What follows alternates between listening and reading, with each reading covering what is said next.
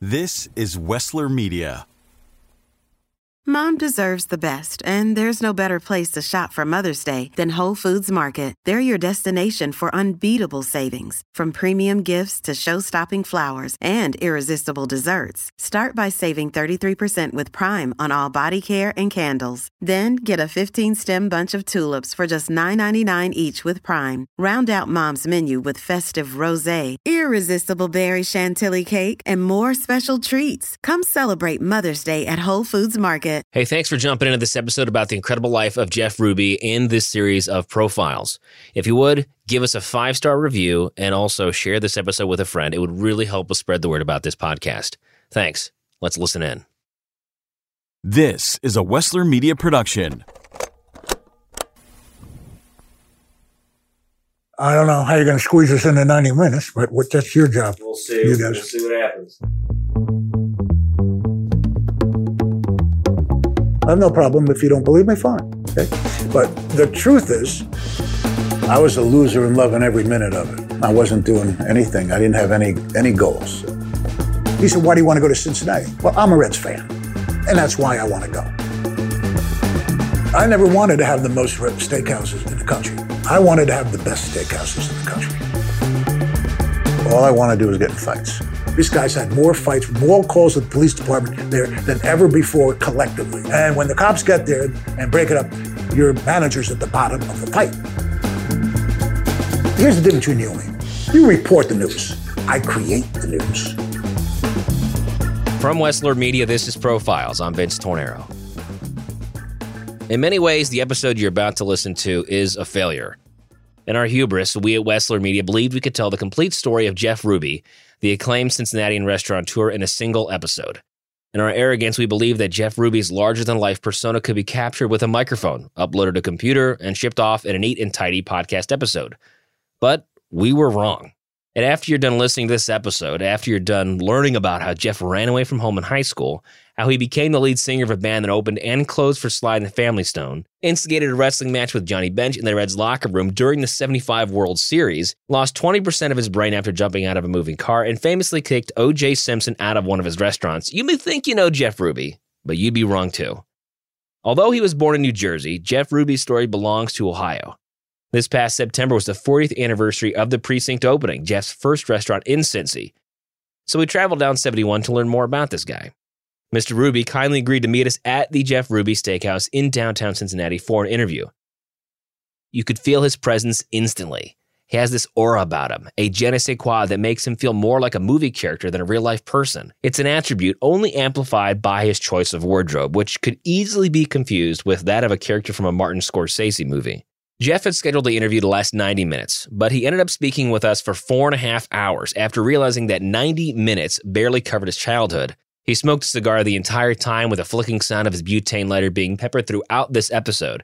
When our production team finished the interview, we drove back to Columbus in shock, having a hard time digesting Jeff's story. It was just too crazy to believe. Mr. Ruby came through for us when we inquired about speaking with his closest friends and family to corroborate his story.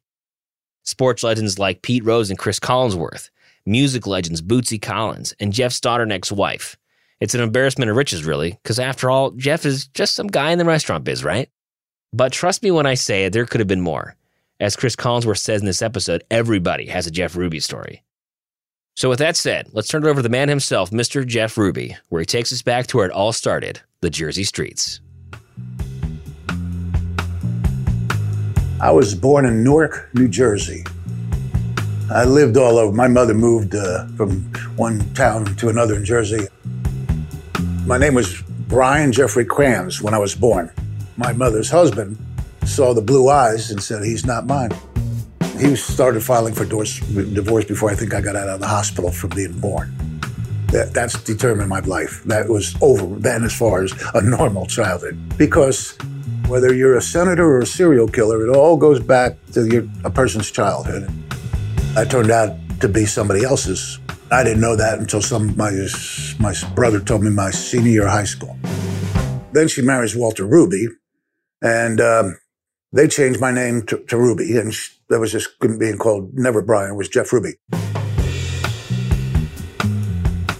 In grammar school, I was Jeff Ruby. Then I'd walk to Hebrew school in Asbury Park, and I was Jeffrey Goldstein. My birth certificate still says Brian Krantz. So I'm Brian Krantz, I'm Jeff Ruby, I'm Jeff Goldstein. I got all of these names. Plus, I was Larry Brockton for a while. We'll explain more about the name Larry Brockton here in a bit. I was a rebel and a renegade. All I wanted to do was get in fights. When I was about 8 years old, I had a 9 years old little bike, and I watched Popeye on TV. The big enemy was Bluto. So I'd get in my bike and take a can of spinach with me and look for a Bluto. One time, there was a guy about 5, 6, 7, 8 years older than me, and he looked like Bluto. He was huge. I said, okay, let's go. I ate the spinach. He kicked my ass. He literally had these big boots, and I was on the ground. He was kicking me in the head with these, and he was huge. So the spinach, I realized, is not the answer. You got to pick your battles. His aggressive nature was formed early on in the streets of New Jersey. The fights proved to be an important influence, but these streets were also influential because of another reason: restaurants that were owned by a very important person in his life. My mother had a restaurant called The Grapevine, and I worked there. I got some of my flamboyancy from her. You know, she dressed nice. She was Miss Newark.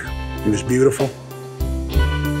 She featured parfaits, ice cream sodas, bagel clusters for the Jewish community, had some, lox and bagels and all that.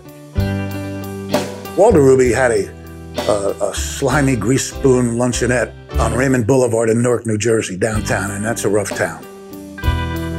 When my mother married Sid Goldstein, who was the top hot dog guy in the state of New Jersey, I'd ride my bike all the way to Bradley Beach, which is a long ride, and to work at Sid's.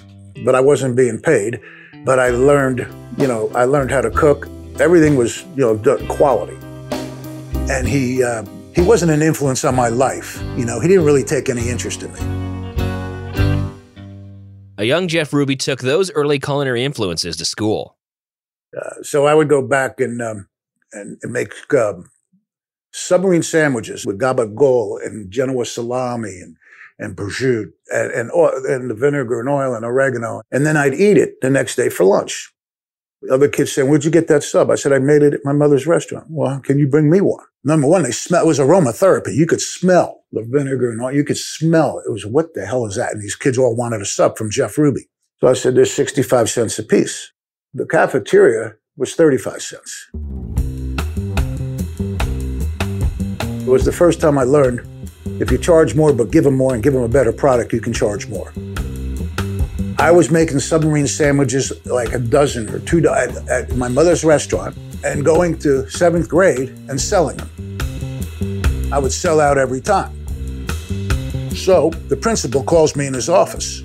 He says, you can't sell submarine sandwiches anymore. We got a cafeteria and that's what they got to buy.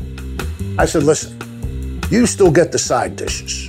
You sell the milk extra, you sell the ice cream extra, they're gonna get the milk and they're gonna get the ice cream a la carte. I'm just selling one thing. He said, all right. And he let me go on. That was my first restaurant. And one day, I'm sitting in class and I just had a bad feeling, something in my stomach. And there was a payphone in the hallway of the school. I better call the Grapevine. So I raised my hand. Can I go to the bathroom? Yes, Jeff, go ahead.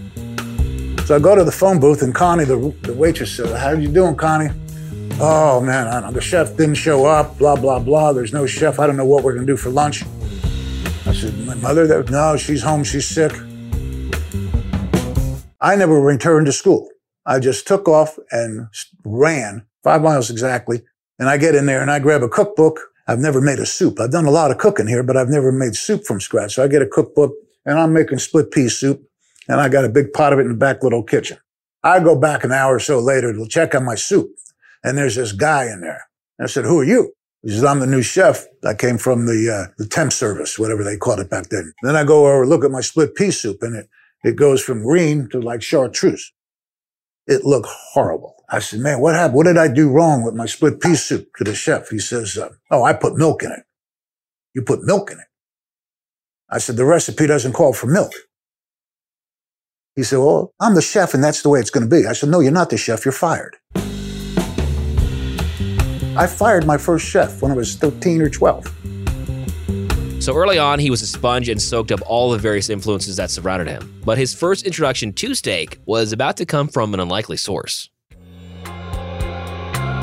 Guy Bordeaux was a great chef. So Guy Bordeaux is this big, striking man's man.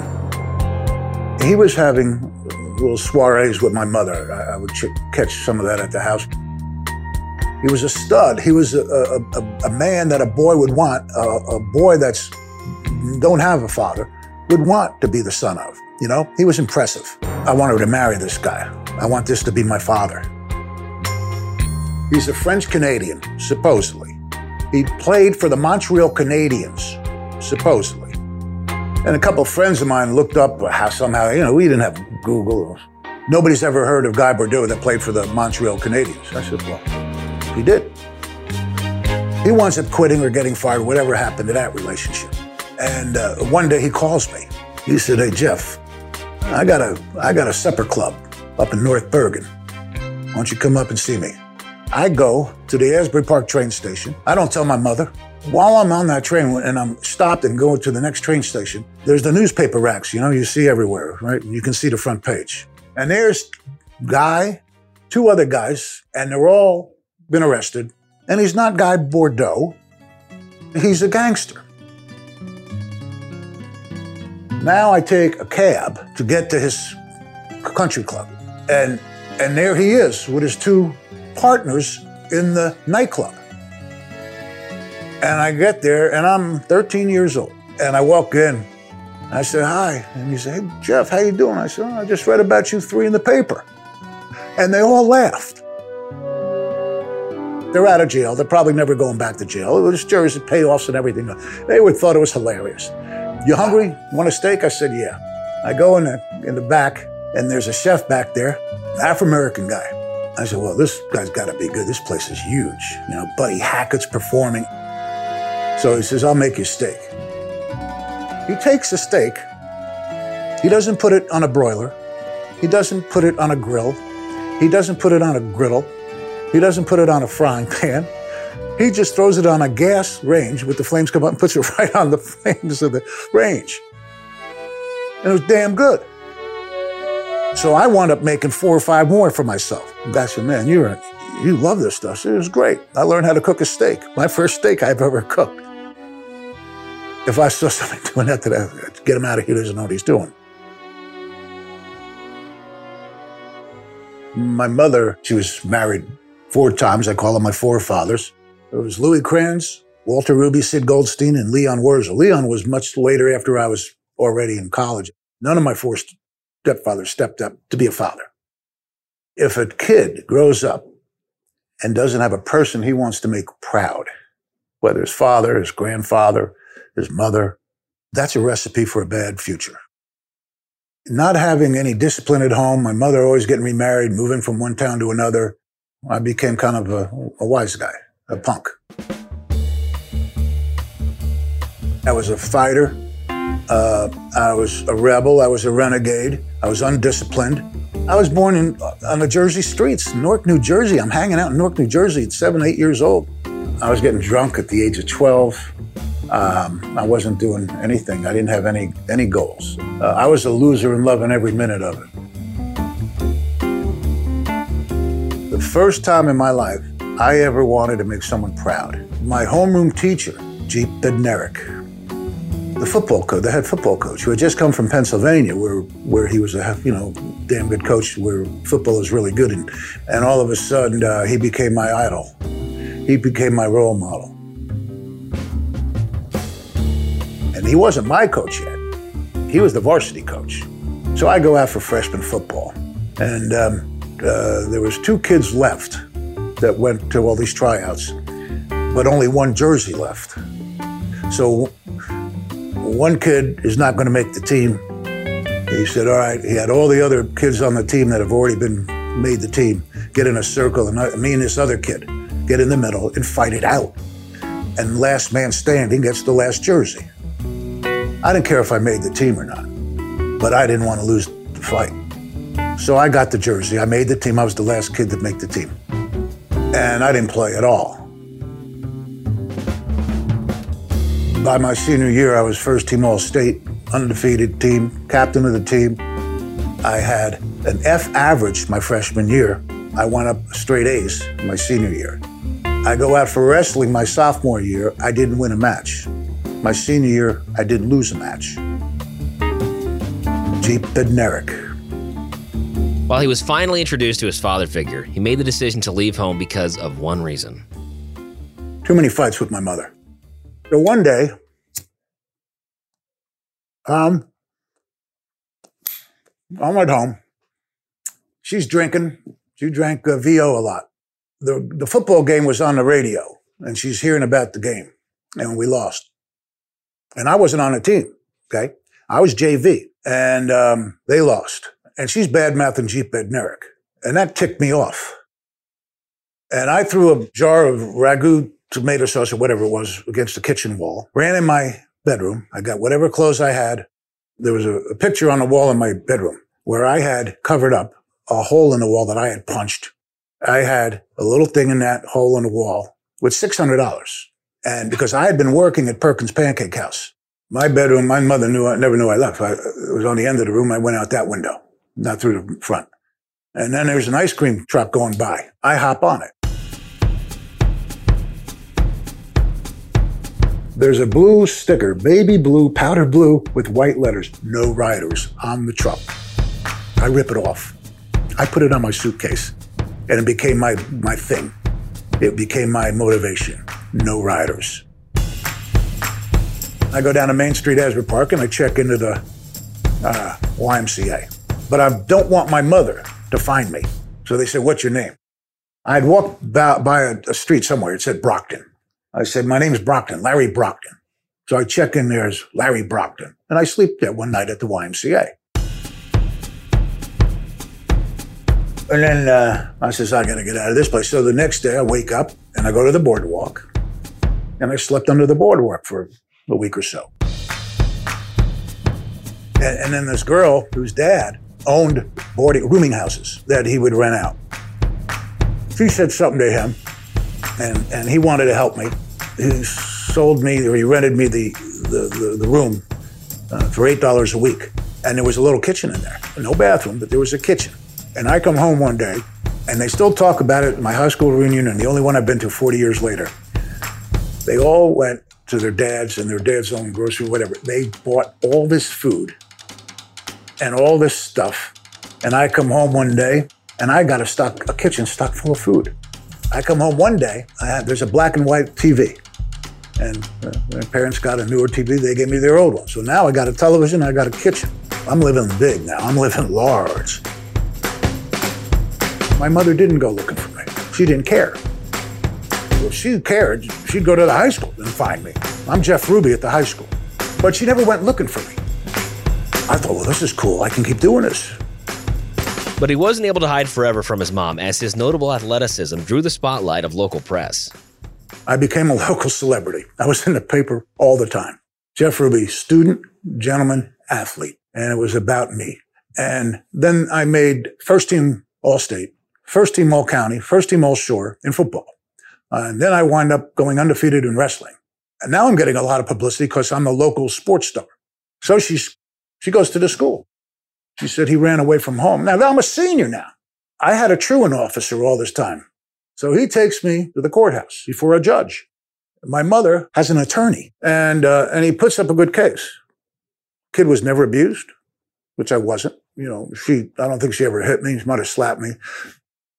Walter Ruby would take a metal belt of his and take my pants down and just whip my butt a lot with the belt.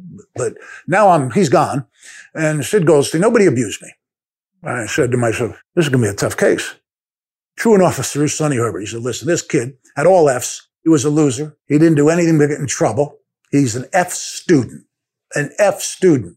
Now he's the star of the football team, and he's got straight A's and blah, blah, blah, and all this and that. Why would you want to disrupt and make him go back home? Judge says, I agree. Let the kid live alone. As you can tell by now, Jeff has been an independent person from a very young age. But he's still longing to fill the void that his father, Louis Kranz, left in his life. However, this part of his story was about to take a very unexpected turn.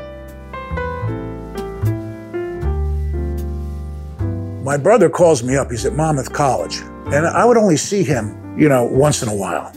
When they got divorced, he went with his father.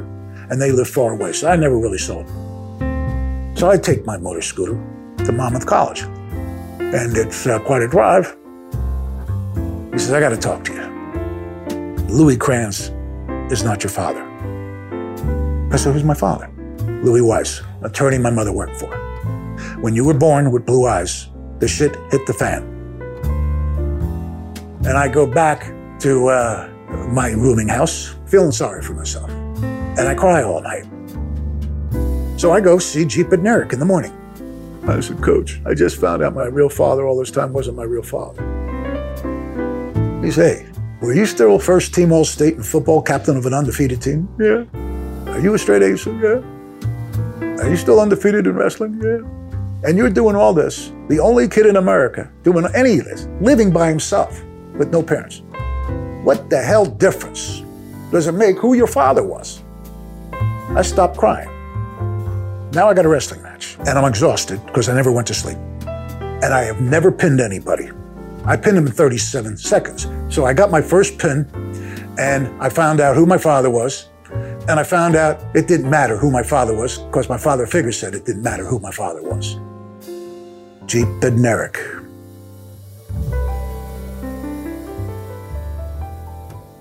All my life, I wanted to go to Cornell. That's the best hotel restaurant school in America. I remember one day watching that little black and white TV, and it had, well, it's college time, and right now and Cornell University has the highest percentage of rejections. They don't give football scholarships at Ivy League schools. I go to the library, and I read that Heinz has this scholarship they do every year, and they give $1,000 for a college scholarship. I fill out the application. And it saw the growth of my grades. What are your grades? Fresh art. I filled out all the boxes. Then they said, have an essay about yourself. My essay's a novel. I get the scholarship. Not only that, they had one grand winner of the 4, and I was that guy. Fast forward to Cornell, I'd get up in the fraternity and sing with the band. Or no, I'd sing with the band, and the upperclassmen, you ought to start your own band. And these were seniors, and I'm a freshman. So I started my own band. I was the lead singer. I wouldn't necessarily say that he's a singer, but he knows how to hold a note, and he knows how a singer's supposed to sound. And I think he has fun with it. But he's not scared. I will give him that. He's not scared. He's not scared to sing in front of anybody, I tell you that. That's funk icon Bootsy Collins. We're going to hear more from him later on.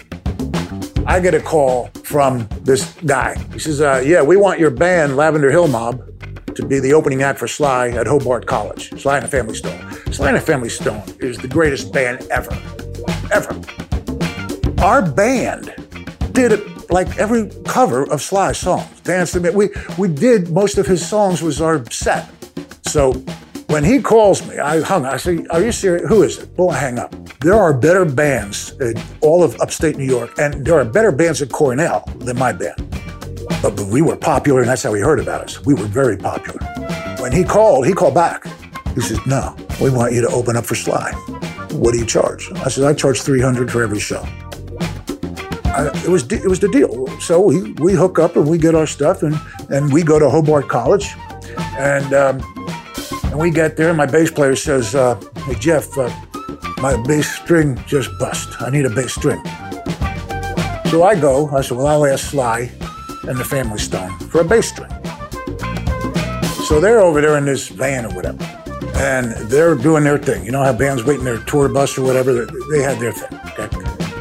And I haven't met them yet. I walk in the door, and it's like a steam room. Now I know why they're called Sly and the Family Stone. They're all stoned. And I see Sly. I says, Mr. Sly, I'm the opening act for you. My bass player just broke his bass string. Can we have a bass string? Sure. So he gives me a bunch of bass strings. We play.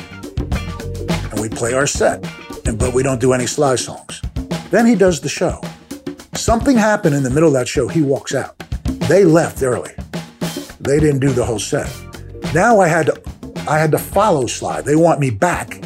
Well, you got to go back and do another set. I said, fine, we'll do Sly in a fucking Stone. We'll do his songs now. And we closed for him. We opened for Sly and the Family Stone, and we closed for the Rock and Roll Hall of Fame. This is the band. So that was Sly.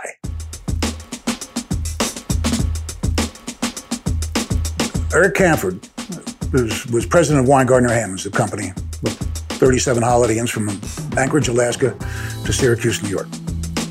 When I was a freshman, he was getting his master's there. He was a football player at Virginia, big guy.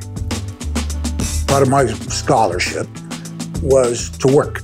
First, they put me at a fraternity house, and there were rats running around. I was washing dishes. I left. But now they said, okay, you're going to feed the varsity football team. So Eric ran that whole thing for the varsity football team. I was a wise guy, and he couldn't find me. I was eating prime rib in the kitchen of Statler Hall with the employees that worked there. He could never find me. He came up to me one day and said, listen, you think you're such a hot shit, okay? Because you're All-State. Everybody around here is All-State, from wherever they came from in football. You get back to work. 4 years later, he's recruiting. My best friend and roommate, other linebacker, he comes back, he said, Rubes, Eric Camford wants to interview you. He's not going to give me an offer. He wants to interview me so he can say, I'm sorry, you're not good enough for us. He said, Rubes, he really wants you. So he interviews me, and I said, why we didn't get along? He said, you were 18 years old. I've seen what you've done. You have had injuries like crazy. You've had knee operations. You're still playing. Your grades. You've changed. You're the kind of guy we want. I said, I'll think about it. Sheridan wants me. They're going to fly me to Boston. My roommates are all going to go skydiving. I said, I can't. I got to go to Boston for an interview with Sheridan. And they start calling me, come on, chicken, blah, blah, blah. But I never show up to the airport. I never show up for the interview. I never called. I didn't know how to call. And we go skydiving. So I have really one offer. And we want you to start in Syracuse. I said, well, I don't want to start in Syracuse. I want to go to Cincinnati. He said, why do you want to go to Cincinnati? Oh, it's your headquarters, right? I said, yeah, that's where we're headquartered. Well, I'm a Reds fan, and that's why I want to go. He gives in, he says, you can have Cincinnati. You might be wondering, how did this Jersey boy become a Reds fan in the first place? Well, here's how. I'm about 8 years old, by myself, watching a TV. And the Pirates are playing the Reds. I was rooting for the underdog. So the Reds are getting beaten like 15-0 or something. And next thing you know, the Reds are, scored 10, 12 runs and blah, blah, blah. And it's quite a game, but it's like a football score, but they lose. And then from that day, the Reds, I like this team. That was how I fell in love with the Reds. So this Reds fan now finds himself in Cincinnati. Dick Whitaker, who was a manager at the Holiday Inn, he was a Cornell grad, a couple years ahead of me. I didn't know him, but he was like the junior assistant. He was like the assistant innkeeper, and I was the junior assistant innkeeper. So I'm sleeping on his couch at the Forum, and that's where I'm living. And I'm paying him a little rent, and I'm just sleeping on his couch, and that's where I moved. And there's a place called the Den of the 40 Thieves. They had a bar down there. And there's this guy sitting at a bar stool at a high-top table. I looked, I said, who is it? It's Johnny Bench. That's how I met Johnny. He came up to where I worked at the Holiday Inn at the Den of the Little Foxes, which was a kind of a Playboy club with shows and food and all. And Pete Rose would come to the clubs, and that's how I met Pete. I've been friends with Jeff for so long, I don't even know how many years. Jeff always hung around the athletes because he was an athlete. I remember 1975 when we won the World Series in Boston. He was in the clubhouse after Game 6 when Fisk hit the home run. And he's in there wrestling, and he wasn't violent, but he was strong. I think he pinned Johnny Bench, who was scared he was going to hurt Johnny, break Johnny's arm or something. Jeff, we're in a World Series. We got a couple games to go. They're in the clubhouse wrestling. We're all trying to break it up. It wasn't hard to instigate Johnny to do something. And Jeff was worse than Johnny. Jeff just hung around with positive, aggressive people. I was a lot more aggressive before Jeff Ruby come on the scene. If anything, he copied my style. This episode is brought to you by Reese's Peanut Butter Cups. In breaking news, Leading scientists worldwide are conducting experiments to determine if Reese's Peanut Butter Cups are the perfect combination of peanut butter and chocolate. However, it appears the study was inconclusive, as the scientists couldn't help but eat all the Reese's. Because when you want something sweet, you can't do better than Reese's. Find Reese's now at a store near you.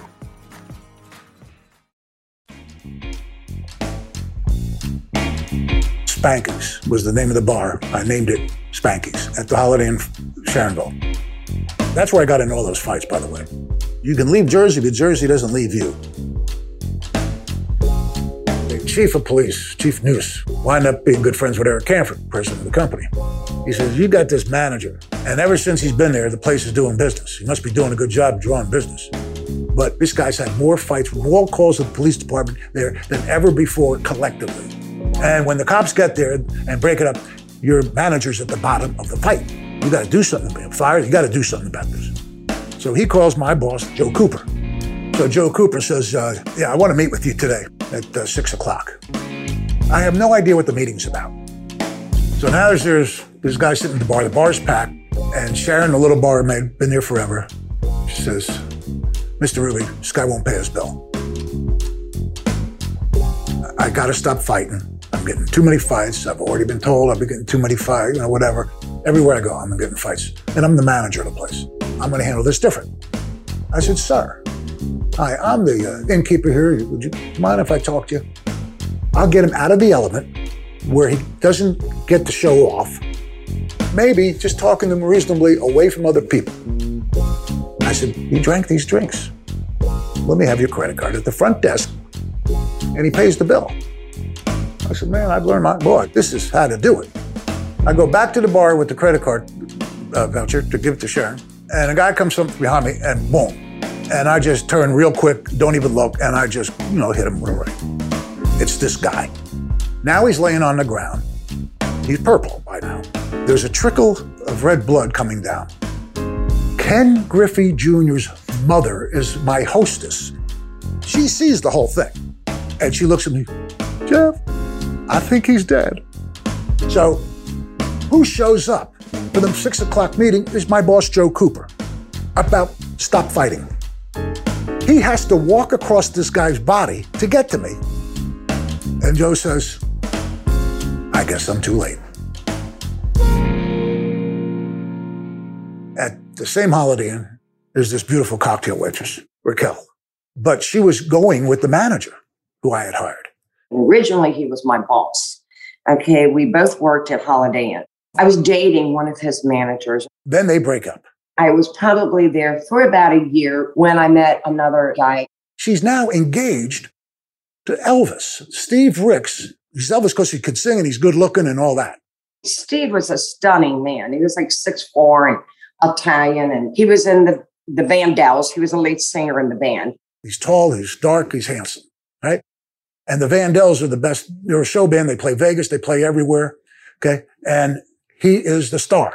Jeff had called me about, I don't know, maybe 2 months into my engagement to this other guy. And he was like, listen, if you're really over Rick, which that would be the manager. Okay.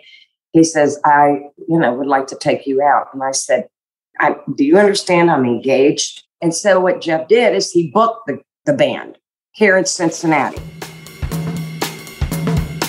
I started booking the Vandells just so I could see her. And that's where I busted move.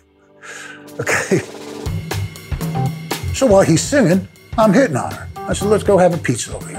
And I just, started talking to her. There was Jeff, always there, sending pizza to the family and making sure that, everybody had their drinks and, really pouring it on. I struck up more of a friendship with him at that point. And then when I went back on the road, I realized that maybe I should give this guy a try. He just wasn't going to let up. I started coming home more and more on the weekends. And then when I was here, I would run into him. And then eventually I ended the relationship with Steve. And I literally came home right to Jeff. Jeff was just very smart, and he was very quick. And I thought, this is the kind of guy I could just talk to for hours and hours and hours, and pick his brain. And I'm sure to learn from this man, And Raquel and I fell in love. And we got engaged. That was pretty much the story. Raquel and I are closer now than when we were married. I would consider Jeff literally one of my best friends today. I know that if there's anybody on this whole earth that I could ever count on, and it would be Jeff. He has always been that type of a ex-husband / friend to me. I think we're both smart enough to know not to remarry each other, and we're better off as friends. As Jeff gains a woman in his life, he receives tragic news about another, his mother, Leonore. We had made up. She had gotten remarried while I was at Cornell, and when I would come home, I'd stay in her apartment, sometimes. Well, now she's got cancer, and she's not going to live. And I visited her in the hospital, and I wanted her to meet Raquel. Beautiful, just striking woman, like a James Mansfield. She was, blonde and tall and big, and she was just a beautiful woman. And when she was passing, he went up and over the chart with making her life comfortable at hospice. He wanted a room with windows, and when that didn't happen, he made it happen. It's Riverview Hospital in Red Bank, New Jersey. She doesn't have a river view. I walk down the hall, and I see an empty room with a river view.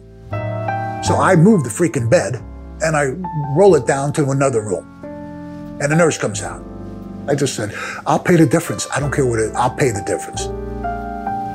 I want my mother to have a river view. She's not going to last long. I want her to have a nice room by herself, a private room. Okay? And she met Raquel and all that. And then we stayed there another day or two. I said, I love you and all of that. And I meant it. And then she died. When she died, he really fell apart. He said he had a tough relationship with her. I think a lot of it was just because she just was maybe a little overbearing for him.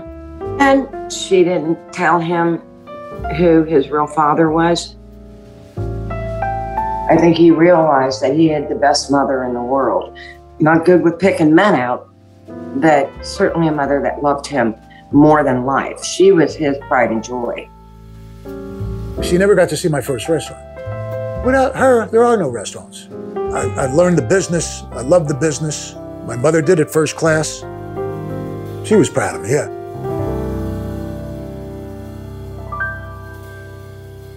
Jeff's mother passed away shortly before he opened up his first restaurant, The Precinct. Raquel is working at a place downtown. She hears the rumor that Amanda's is for sale. I knew the place because it was our competitor. We had a disco, Lucy's in the Sky. They had a disco upstairs, and downstairs was their Mexican restaurant. They had already had a thing they called Celebrity Chef Night to get business in on that day. He'd do the cooking. That would make that place busy on that night. They asked me to do it. You got a town with very few celebrities, if I'm one of them. So I'm the celebrity chef. I do all Italian food. It was so packed, they had to put tables in the driveway and on the sidewalk. And it was the busiest night they ever had. It was busier than any Saturday night they had. Now the place is for sale. Jeff was at Holiday Inn still, that he was so unhappy and just so miserable, because his talent was opening up these nightclubs. So I called Johnny. I said, listen, I got a chance to buy Amanda's. Johnny says, I'll back you. Pete says, I'll back you. Back in 81, he was a kid, he needed financing. And we all had so much belief in him to run a restaurant. He said, wait, are you still going to work at Holiday Inn? I said, no. I'm going to quit Holiday Inn and do this. He said, well, then I'll take 2 shares if you're going to do this full time. We all knew we weren't going to get rich, but we were willing to support him. He's a little bit of a bullshitter, but it's good bullshit because he's confident. And we all went into partners with Jeff because we had so much confidence in his ability to run a restaurant. He just understands the restaurant business. And more importantly, he understands the customer. There's nothing there but a bike bar, fights, or all rundown, boarded up houses on Walworth, which are now all developed. It's in the middle of nowhere, down there in the poor part of town. But Jeff decided the precinct was the place. There's no way this place was going to make. They had 52 liens. Prime interest rate was 20 to 21%, the highest in America's history. It was the worst economy since the Great Depression. What a great time to buy a restaurant. That didn't matter. We got Johnny Bench, we got Pete Rose, and now because Johnny and Pete are in it, okay, and you're in 1981, and those are two of the biggest names in sports anywhere. Johnny had friends, I had a couple friends, and we get 10 partners. And they all got 4.9%, and I got 51%. I can't lease the place. We're going to lease it. We got to buy it. And why? Because there's 52. You can't lease the place. You got to buy it. By now, I've given my notice. Now I say, listen, I want to unnotice myself here. I get fired. It was kind of a I quit, you're fired argument. So I go back to Johnny. I said, Johnny, I don't have a job. We got to buy this place, okay? He said, okay. So we go in there, and now we buy the place for $300,000. I got a dozen yellow roses from him, and he said, it was just a note that said, we got it, quit your job. And I quit that day.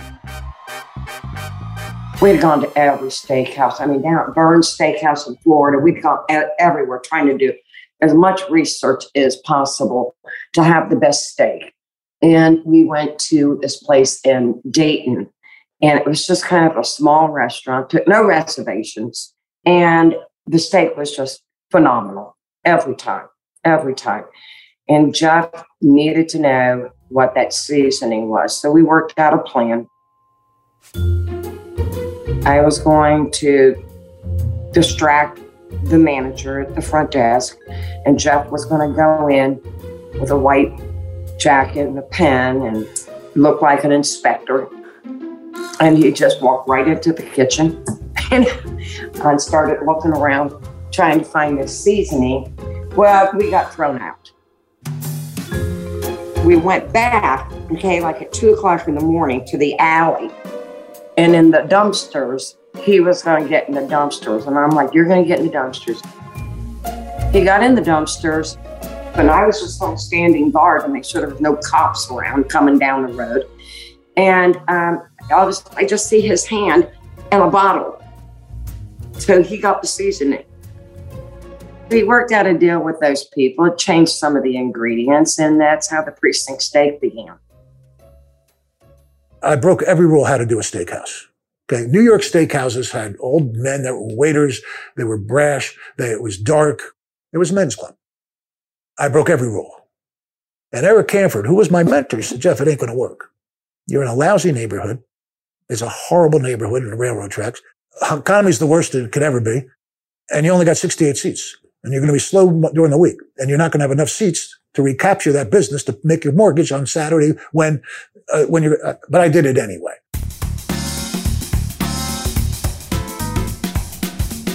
Slow in the beginning, scary, very scary. We had a whole staff of people all dressed up, no customers, but then eventually and slowly and quietly, it got out that we had this restaurant. And then it just took off. He's smart. He understands food, and he understands the customer. Okay, you put those ingredients together, you're going to have a success. We were packed every day, and they came at 5:00, and they ate till midnight, and I wouldn't let them have dessert so they could get them out of there, and I had to buy them a drink upstairs to get them out so I could resell that table. First of all, it was small, so that meant it was hard to get in, and there was always a line at the precinct. And secondly, the upstairs was always wall-to-wall with girls. They all went to the precinct. 5 years after the precinct came the waterfront. It was floating on the waters of the Ohio River just south of Cincinnati in Covington, Kentucky. Waterfront was a big deal. I mean, that was a big-ass boat. That boat was 2.5 stories tall. And that was probably the only restaurant I've ever seen that had 3 different entrances. Okay? One was upstairs, was where the club was. 2 was where the dining was. And 3 on the right was where all the people in the swimming attire was. We spoke with Brittany Ruby Miller, Jeff's daughter and CEO of Jeff Ruby Culinary Entertainment. Her first job within the company was at the Waterfront. So the Waterfront was a floating 5-star restaurant, seafood, steakhouse, sushi on the Ohio River. At one point had a nightclub upstairs, had a really cool bar and cave and pool and waterfall. I mean, it was like Disneyland on the Ohio River for adults. Just like Jeff needed Pete Rose and Johnny Bench to invest in the precinct, he needed another group to help him open up the Waterfront. So in comes Chris Collinsworth. I lived in Jeff's places when it was the precincts, and now he's going to open this other restaurant. And he always had Johnny Bench or Pete Rose or somebody investing in him. So now it's Boomer and me. We were in a restaurant. We were going down to look at a place in Fort Lauderdale. I wasn't going to look for a place. I was going down to look for girls, and we were going to go to bars. But he was going down to look at a restaurant. And so he asked the bartender, what was the name of this place? Yesterday's. And the guy said, oh, you can swim there. And we were on the canal or whatever. It's just right across the canal. And we go, yeah, right. Shamu can swim across there. So, we're all just playing. So then we go back to our drinks and we go back and sort of hanging out. And the next thing we hear is splash. Like, what the heck is that? And we turn around and Jeff Ruby has jumped in this canal and is going to try and swim like 150 yards across to the other restaurant because we were making fun of him. Like, oh my God, what is this idiot doing? So, of course, the entire restaurant moves to the edge of the water to see what's going on here. And Jeff makes it about 10 feet. And he goes, oh, my shoulder. Oh, my shoulder. And he threw his shoulder out because he had a bad shoulder from football. So now he's in there flailing like a fish. And he's got one arm and he can't. I'm like, oh my God, what is this idiot? And so I'm looking around and I'm going to throw him something. I'm not going to dive in. I'm just going to throw him something. And so this other guy who's there jumps in the water. And because, it really did look a little distressed. And I was like, oh God, I got to jump. So I jump in the water. And so the two of us sort of push him over to the edge. And now the edge is about 3 or 4 feet off of the water. And so now we got to push his big ass up over, because he can't pull with his shoulder to get up over the top. So we finally, we get him out of there. We climb out, the other guy climbs out. So it's the 3 of us. And we're all sitting on the edge of this thing. We're going, we're all trying to catch our breath. And the general manager of the restaurant comes over and he goes, you guys know you're thrown out, right? And we go, yeah, we got that. We understand. Just give us a minute here to catch our breath. So now, we're soaking wet. Now we've got to go back to the hotel and start this whole friggin' thing over. And I get back to the hotel and all of a sudden Jeff starts hyperventilating. He's like, I'm like, what the hell are you doing? So we call 911. I think he's having a heart attack. I have no idea. Here comes the sirens and here comes all the paramedics into this thing. And so they put this bag, they do when you hyperventilate, put a bag, so he blows into the bag. And he finally starts to settle down a little bit. And then I go, well, exactly, what's going on here? And the paramedics asking him, Mr. Ruby, what is it? What is bothering you? What is it? And he pulls the bag down and he goes, it's my toe. I'm like, your toe? What are you talking about? It's your toe. And they look down and he has this monster splinter in his big toe and he's hyperventilating. And I think he's having a heart attack. And all I can think to do is go, I'm going to kill you. It's just another day in the life of Jeff Ruby. I mean, you go right down the list. Everybody has a Jeff Ruby story. As Chris just said, everybody has a Jeff Ruby story. He happens to have a few. This next one involves him meeting his wife. I'm not giving all the details of this one because my wife would kill me. She just happens to be in town for one day before she goes to law school. And I meet her and I'm like, oh my God, she's beautiful. She's going to law school. I go, this girl, she's awesome. So I'm with Denny Jansen, who does the local sports here in town, and Jeff Ruby. And I swear it went just about like this. I go, hey, I just met the cutest girl. And one of them, I assume it was Jeff, who started it, goes, oh yeah, I know her ex-husband. I go, what? And Denny goes, yeah. Says, no big deal. She has the 2 cutest kids you've ever seen. She's unbelievable. And Jeff pipes back in and says, nobody can believe she's 30 years old. So this is ping-ponging back and forth. And meanwhile, I'm thinking I'm in love. And they're telling me that she's a 30-year-old divorcee with 2 kids. But I'd already asked her out. So, we're gonna meet. So I go over to her house to pick her up. And I'm I'm literally walking in the house going, where are the kids? We come out and drive to the place. And at some point, we're going to the precinct, to Jeff's Restaurants. At some point, I say to her, I go, do you know Denny Jansen? And who's the sportscaster? And she goes, yeah, he's the one that does sports on TV, right? And I go, yeah. She goes, why do you ask? And I said, oh, I don't know. He said that he knew your ex-husband. Now I would know what this look meant. Then I didn't know what that look meant. And she looked at me and I'm going, oh, she's embarrassed. I go, hey, it's no big deal. It doesn't bother me at all. I'm happy to be out here with you and be going on. But, he was just telling me about your 2 great kids. And now I get triple the look. And she still hasn't said a word. And it finally dawns on me that I have been 1000% had. And I look at her and I go, you were never married, were you? Said, I don't suppose you have 2 kids? I bet you're not 30 years old either, are you? Because I'm 20. And I go, I am going to kill this son of a bitch. He has gotten me before, but he has never gotten me where it might have cost me ultimately my wife, my kids, my family, my existence. And yet when you talk to Jeff about it, what will he say? Oh yeah, I introduced them. I'm the one responsible. He's the one responsible for almost it never happening. That's what he's responsible for. With the waterfront opened and the upstairs of the precinct being renovated, Jeff found himself working more than usual and soon to be in a life-changing situation. He was at work all the time. One of the employees comes over and says, Mr. Ruby, your wife wants to see you. She's in the parking lot. No, forget about it. No.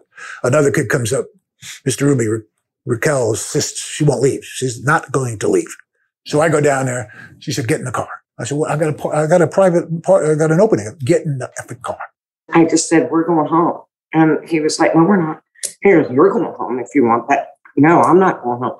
I said, Jeff, I need you to come home. Okay. Because you got to understand, I'm 8 months pregnant. Okay. I need help with the kids, and I'm like, we're going home. I get in the car. I said, I got to get back. She stops at a red light.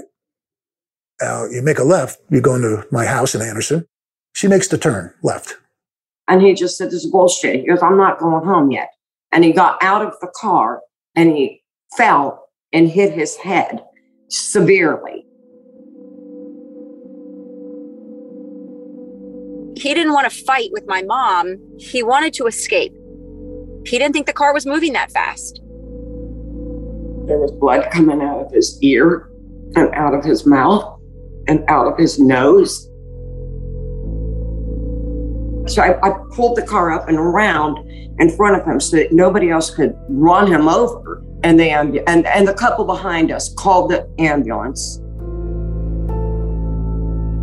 Next thing you know, I'm in a coma, brain surgery. I'm listed as brain dead. They gave me a 10% chance to live. One of the doctors had come out and they said, this doesn't look good. And if he comes out of the coma, we don't know how he's going to be. They were basically telling me that you might not even want him to live. I mean, he was in a coma for almost 30 days. I had no idea what he was going to wake up and be like, or if he was even going to know me. And it was hard because we had 2 little ones at home. And like I said, I was 8 months pregnant. So I'm in the hospital, okay? I come out of the coma. I'm not talking yet, but I'm out of the coma, okay? My wife is up there at the hospital. It's like 2 a.m, and she sees a tear go in my eye, and she sees me just go still and close my eyes. Brad Mullen, one of my neurosurgeons, she calls him up at 2 a.m. She said, "Brad, I think he's dead." I said, "You got to come and look at him." And he goes, "No, he's not in." I go, "No, you, I'm not leaving here. You come down here and you look at him and you tell me he's okay." And so he did. He went down with me, and from the second that he put that little flashlight in his eyes, he started pulling plugs and said, "Get her out of here, we gotta go." And they rushed in bed right back up to surgery. And at that point, they had to put a shunt in his brain. I was just shouting, "Jeff, you can't leave us. Don't you dare leave us. Don't you leave me with these 2 babies." Jeff Ruby's story is one of beating the odds again and again. But at this point, the odds seem to be beating him. Part 2 of the Jeff Ruby story coming up on the next episode of Profiles. From Westler Media, this has been Profiles. I'm Vince Tornero, president and executive producer at Westler Media and host of this podcast. This series has been created by me and my associate producer, Kevin Skuback. And we would, of course, like to first thank Mr. Jeff Ruby for being so generous with his time and his assistance in lining up other guests for this podcast. We got to thank those guests, Brittany Ruby Miller, Raquel Ruby, Pete Rose, Chris Collinsworth, and the great Bootsy Collins. Additional acknowledgement to other important Jeff Ruby staff. You have Ben Stallard, Olivia Johnson, Mariel Wood, and the entire team at Jeff Ruby Cincinnati. They're great people. We read Jeff Ruby's book, Not Counting Tomorrow, as well as his daughter's book, 5 Star Life. There are links to both of those in the show notes. Last thing, if you enjoyed this episode, please leave us a 5-star rating and share it with friends and family. We greatly appreciate it. So from Westler Media, we appreciate you listening, and we'll see you next time here on Profiles.